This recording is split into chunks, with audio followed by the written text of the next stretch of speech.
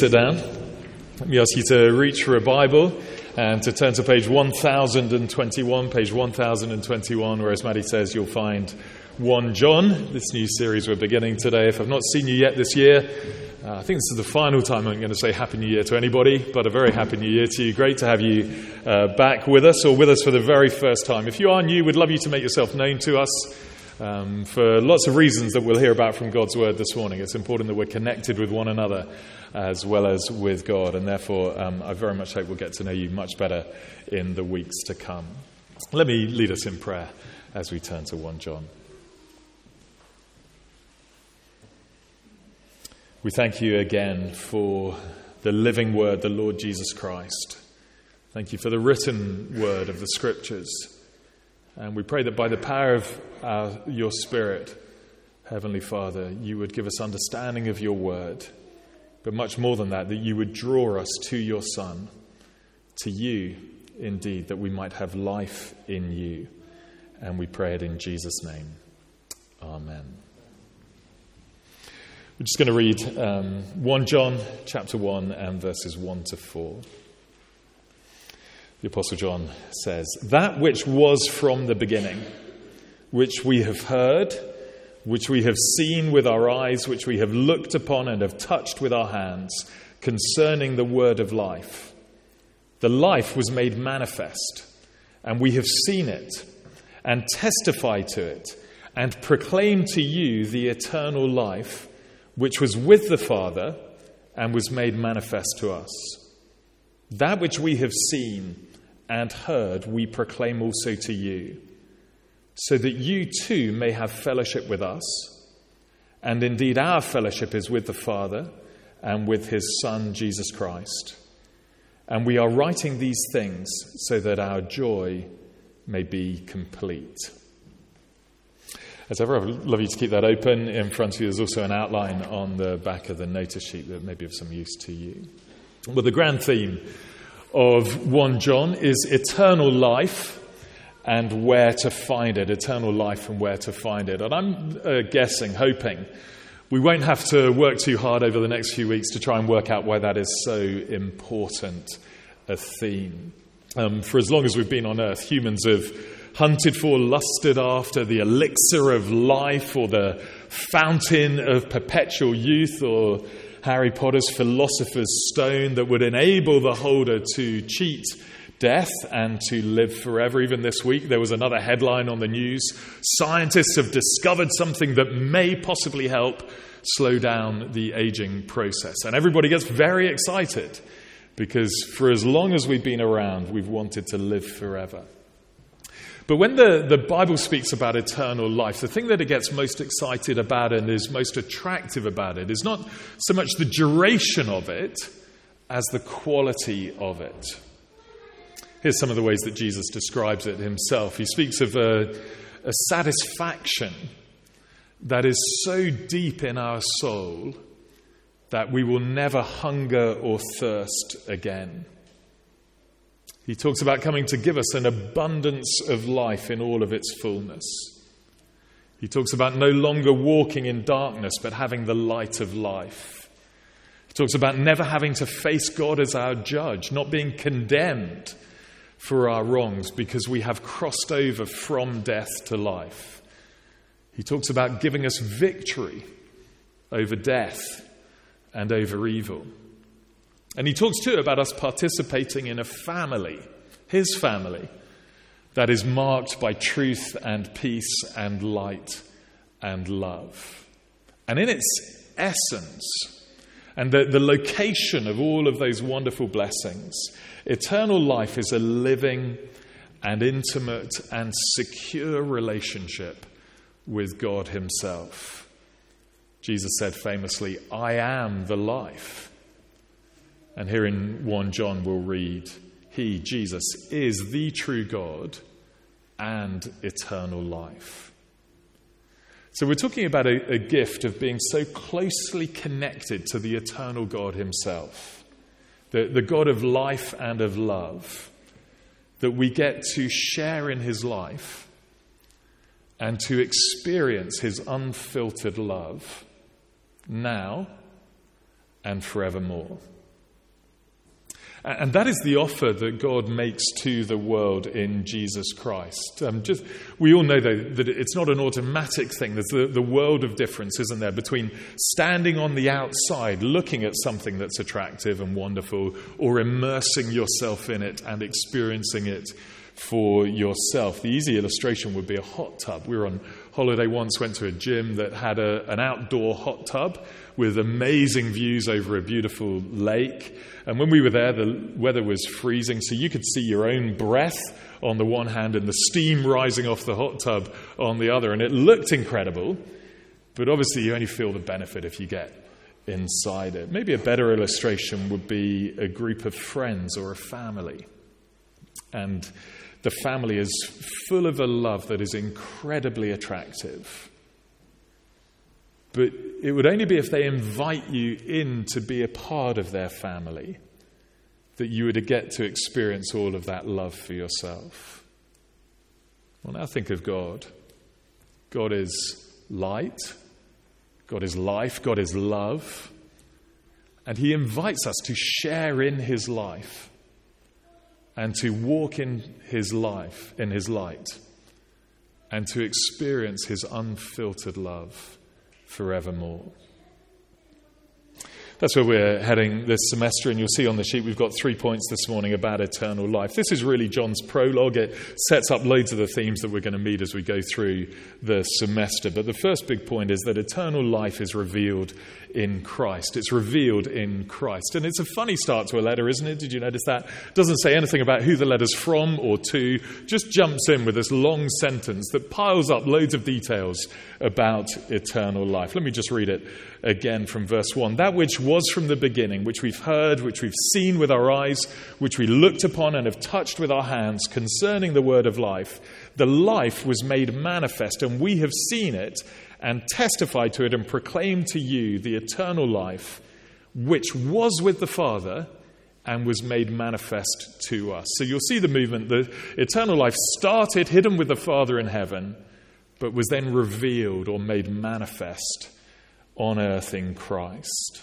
To follow that through, the opening words are a deliberate echo of the start of John that we read earlier. In the beginning was the Word, and the Word was with God, and the Word was God. He was in the beginning with God. The subject is the eternal Word. This is the self-expression of God. This is the divine Son, the one through whom and for whom all things were made, and in him was life, and the life was the light of men. And then the Word became flesh and made his dwelling among us. And John would write, we have seen his glory, glory as of the only Son from the Father. He was full of grace and truth. So I know we're into January, but we're back to Christmas, aren't we? This is the wonder of the incarnation, the life of God on earth, the greatest miracle of all. It's been called the Creator on a state visit to his creation, the eternal entering time, the life of God coming to earth to give death-bound people like us the chance to be reborn. And I love this word manifest in verse 2. See, it brackets verse 2. It speaks of God's determination to make his life known and available to the world. So many have this sense of God as being unknown and unknowable. They think God's like some reclusive celebrity who enjoys sitting locked away in his house behind the stars, and he's untouched by the trials of life, and he's untouchable to mere mortals like us, or as though he's playing some cosmic game of hide and seek, and he only peeks his head out on special occasions to a few super lucky people. This gives the lie to that. It reminds us that the God who is there is not hiding. He is not reluctant to share his life with us. He's chosen to make it manifest in his Son, the Lord Jesus. It's even more incredible when you think about the way that we've treated God, because we are not natural lovers of God. Jesus said, this is the judgment. Light has come into the world, and people loved the darkness rather than the light because their works were evil. That verse always makes me think of rats. And you know how, I'm sorry to bring them up. I don't think there are any in here, but you might just want to kind of check under your chair at some point. And not really, you don't have to do that. You're fine. You're safe with us, I promise. But in the darkness, rats are as happy as Larry, aren't they? But then you turn on the light and they hate it so much, I've no idea why, that they scurry into the corners to try and hide from the brightness. And God is light.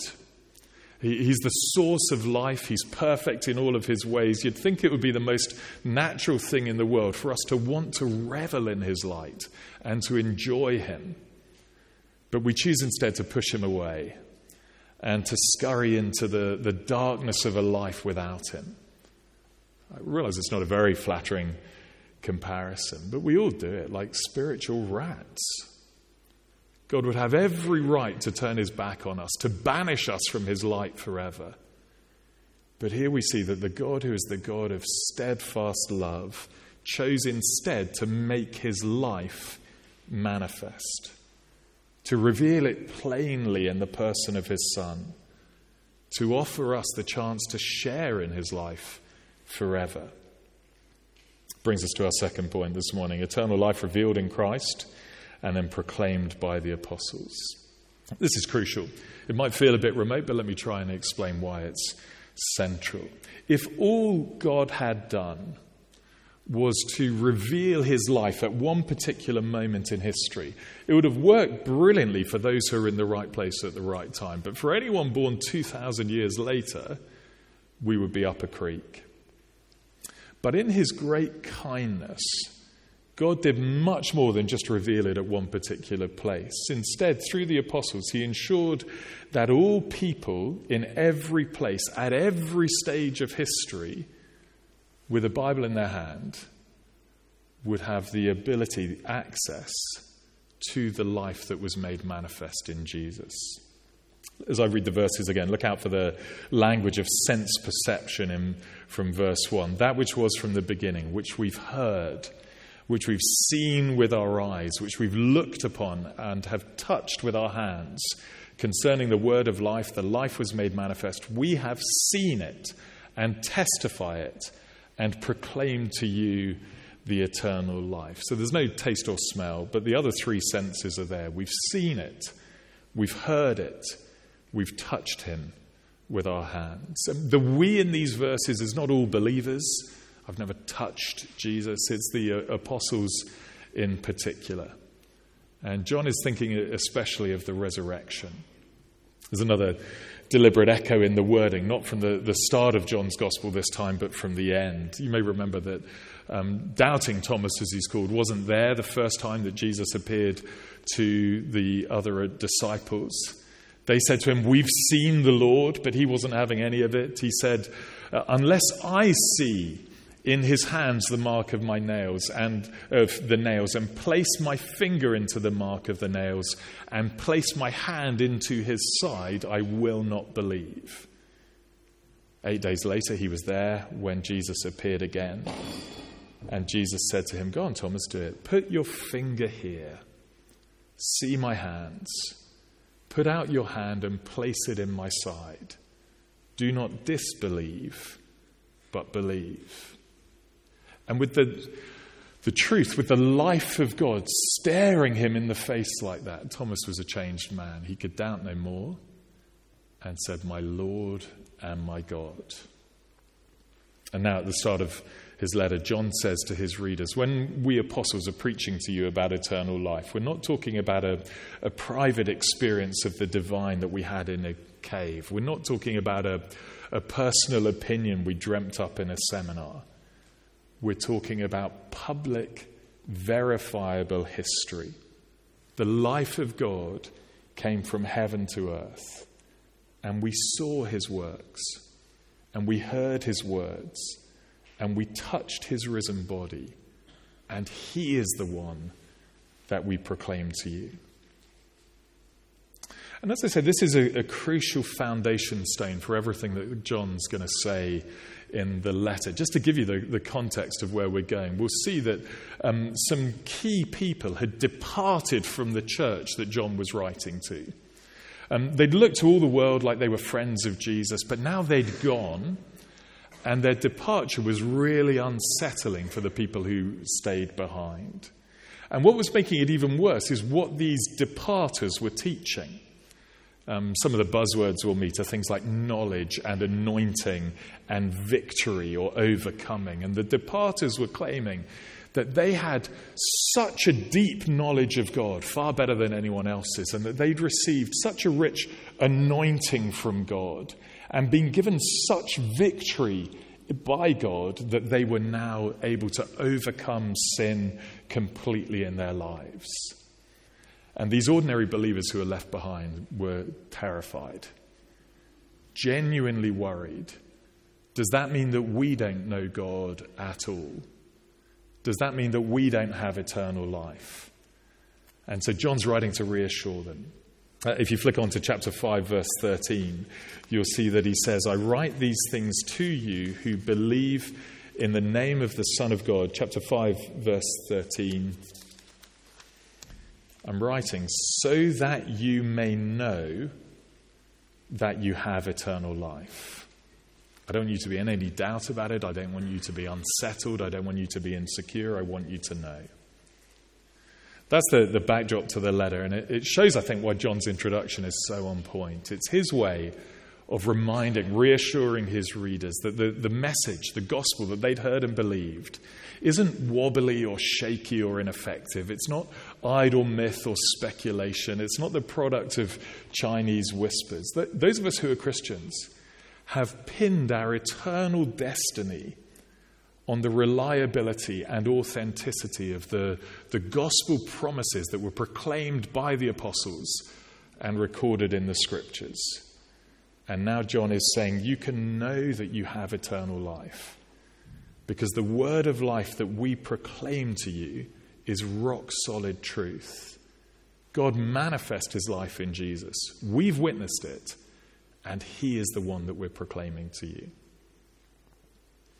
Just to press on the significance of this for a second, I heard a preacher say recently that the gift of the apostles, he described it, one of the kindest things that God has ever done for us. That sounded a bit weird when I first heard it, but I think when you stop and think about it, you see what he's saying. I've referred to the apostles before as being a bridge between Jesus and us. They are the means by which the eternal life that was made manifest in Jesus is then transported and delivered and offered to the whole world. Think for a moment where we would be without them. No exaggeration to say that without them, the words and works of Jesus would have died with him. We would have no reliable record of everything that Jesus said and did. We would have no chance of a relationship with him, no access to the eternal life that he died to win. Or again, imagine if the apostles all disagreed with each other. If Peter said one thing about Jesus and John something different and Paul different, we'd never know who to believe. We would never have confidence that we were relating to the real Jesus, that we really have eternal life. So it is indeed a great kindness of God that when Jesus came into the world to manifest the life of God, he also appointed the apostles to witness everything that he said and did, and then empowered by the Holy Spirit to proclaim him faithfully, authoritatively to the world. It means that as we listen to their words, we're encountering and experiencing the very life of God himself. And that's our third point this morning. Eternal life is enjoyed by all who believe. And I want to mull on this with you individually and corporately. Individually first, verse 3. That which we've seen and heard we proclaim also to you, so that you too may have fellowship with us. And indeed our fellowship is with the Father and with his Son, Jesus Christ. We're writing these things so that our joy may be complete. See how the movement is completed? The Father has life in himself. He chooses to make that life manifest in his Son, Jesus. That's witnessed by the apostles and then proclaimed to us so that we can have fellowship with the apostles, who in turn have fellowship with the Son and with the Father. So it goes Father, Son, apostles us, apostles, Son, and Father. And John's ultimate desire for his readers is that we would experience, we would enjoy, we would share in the life of God himself as we have fellowship with the Father and the Son. That's what will make John's own joy complete. He loves this church deeply. He wants them to know God. He wants them to know that they know God. That's the destination. If I can put it like this, John is just the bridge. But if you don't cross the bridge, you can't reach the destination. And that's why John is so anxious that his friends, some of them, might be seduced into drifting away from the gospel as taught by the apostles and to start believing something else. It's because he longs for them to share in the life of God forevermore. Remember then how that life is described in John, as I mentioned it earlier. A satisfaction so deep in our souls that we never hunger or thirst again. An abundance of life. Walking in the light of life. Crossing from death to life. No condemnation. All of it in this living, intimate, secure relationship with the eternal Father and his Son Jesus. Sharing in his life. Walking in his light. Experiencing his unfiltered love. Together forevermore. And I do want to underline that is how high the stakes are. If you're someone who's investigating the Christian faith, you're not sure what you make of it. Can you see the magnitude of what is on offer in Jesus and eternal life with him? Occasionally I meet people who are a bit unbothered about Jesus. They don't object very much to him or anything he says, but they're not all that bothered about him either. Someone said to me, I just don't see the big deal. Why do we need to bother with Jesus? Why can't we just get on and be nice to people? Jesus could never be an optional extra, though. He is the true God. He is eternal life. And it goes without saying, I hope, that we would love you to experience that life for yourself if you don't yet know it. It's only ever a prayer away. We'd love to chat to you about it. We'd love you to come on that Hope Explored course. If you're ready to receive Jesus as Lord, you could do it today, and that eternal life would be yours already. Many of us are Christians already, of course. We've received the apostles' testimony about Jesus, even if we've never thought of it in those terms before. We've read the Bible and understood it to be true. We've accepted its message. We're not being offered eternal life this morning, if I put it like that.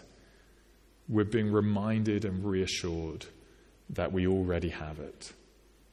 Later in the letter, whoever has the Son has life.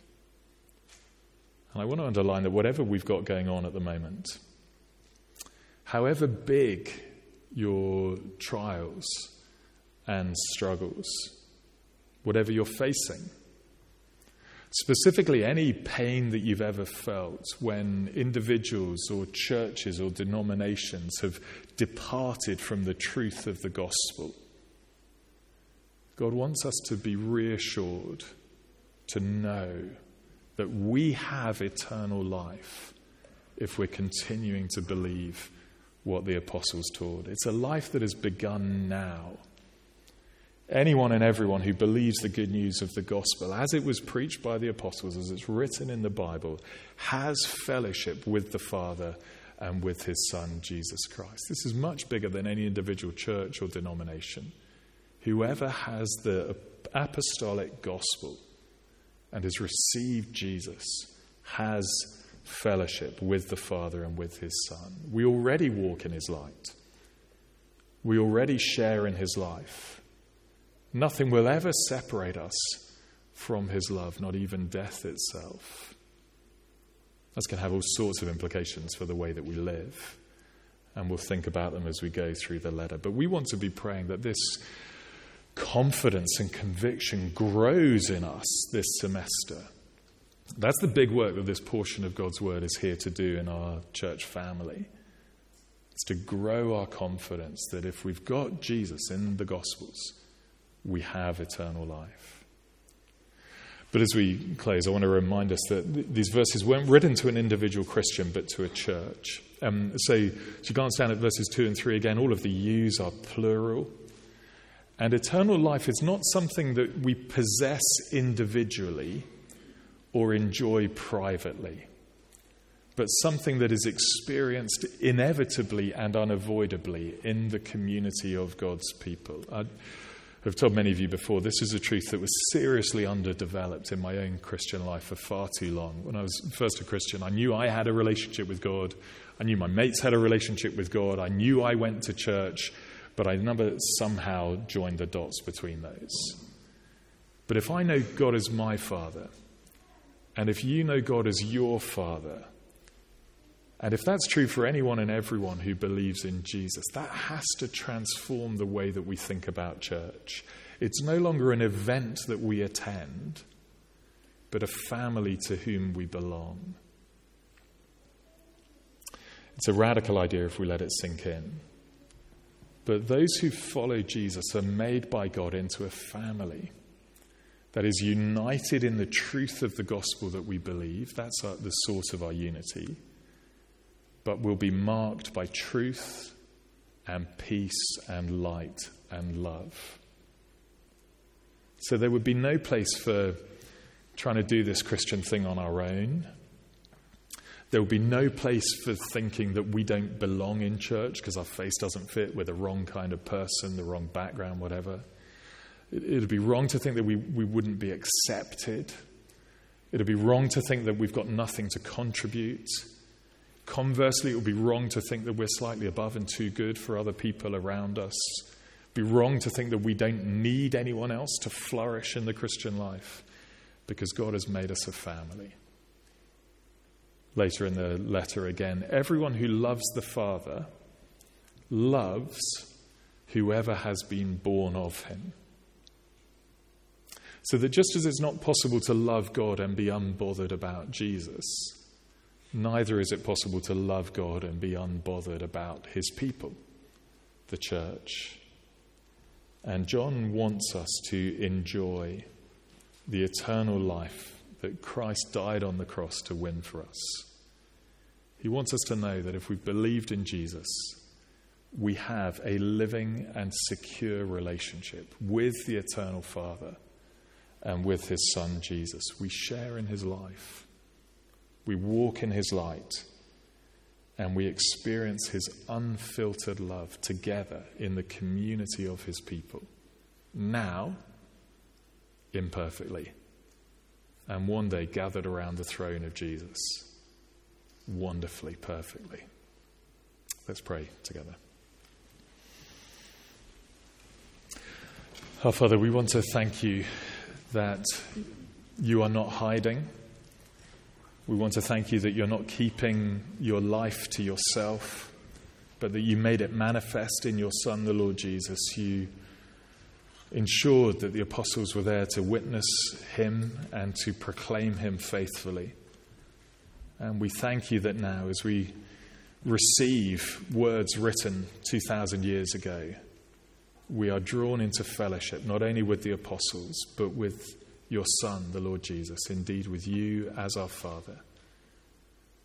Thank you that whoever receives the Lord Jesus is given the right to become a child of God.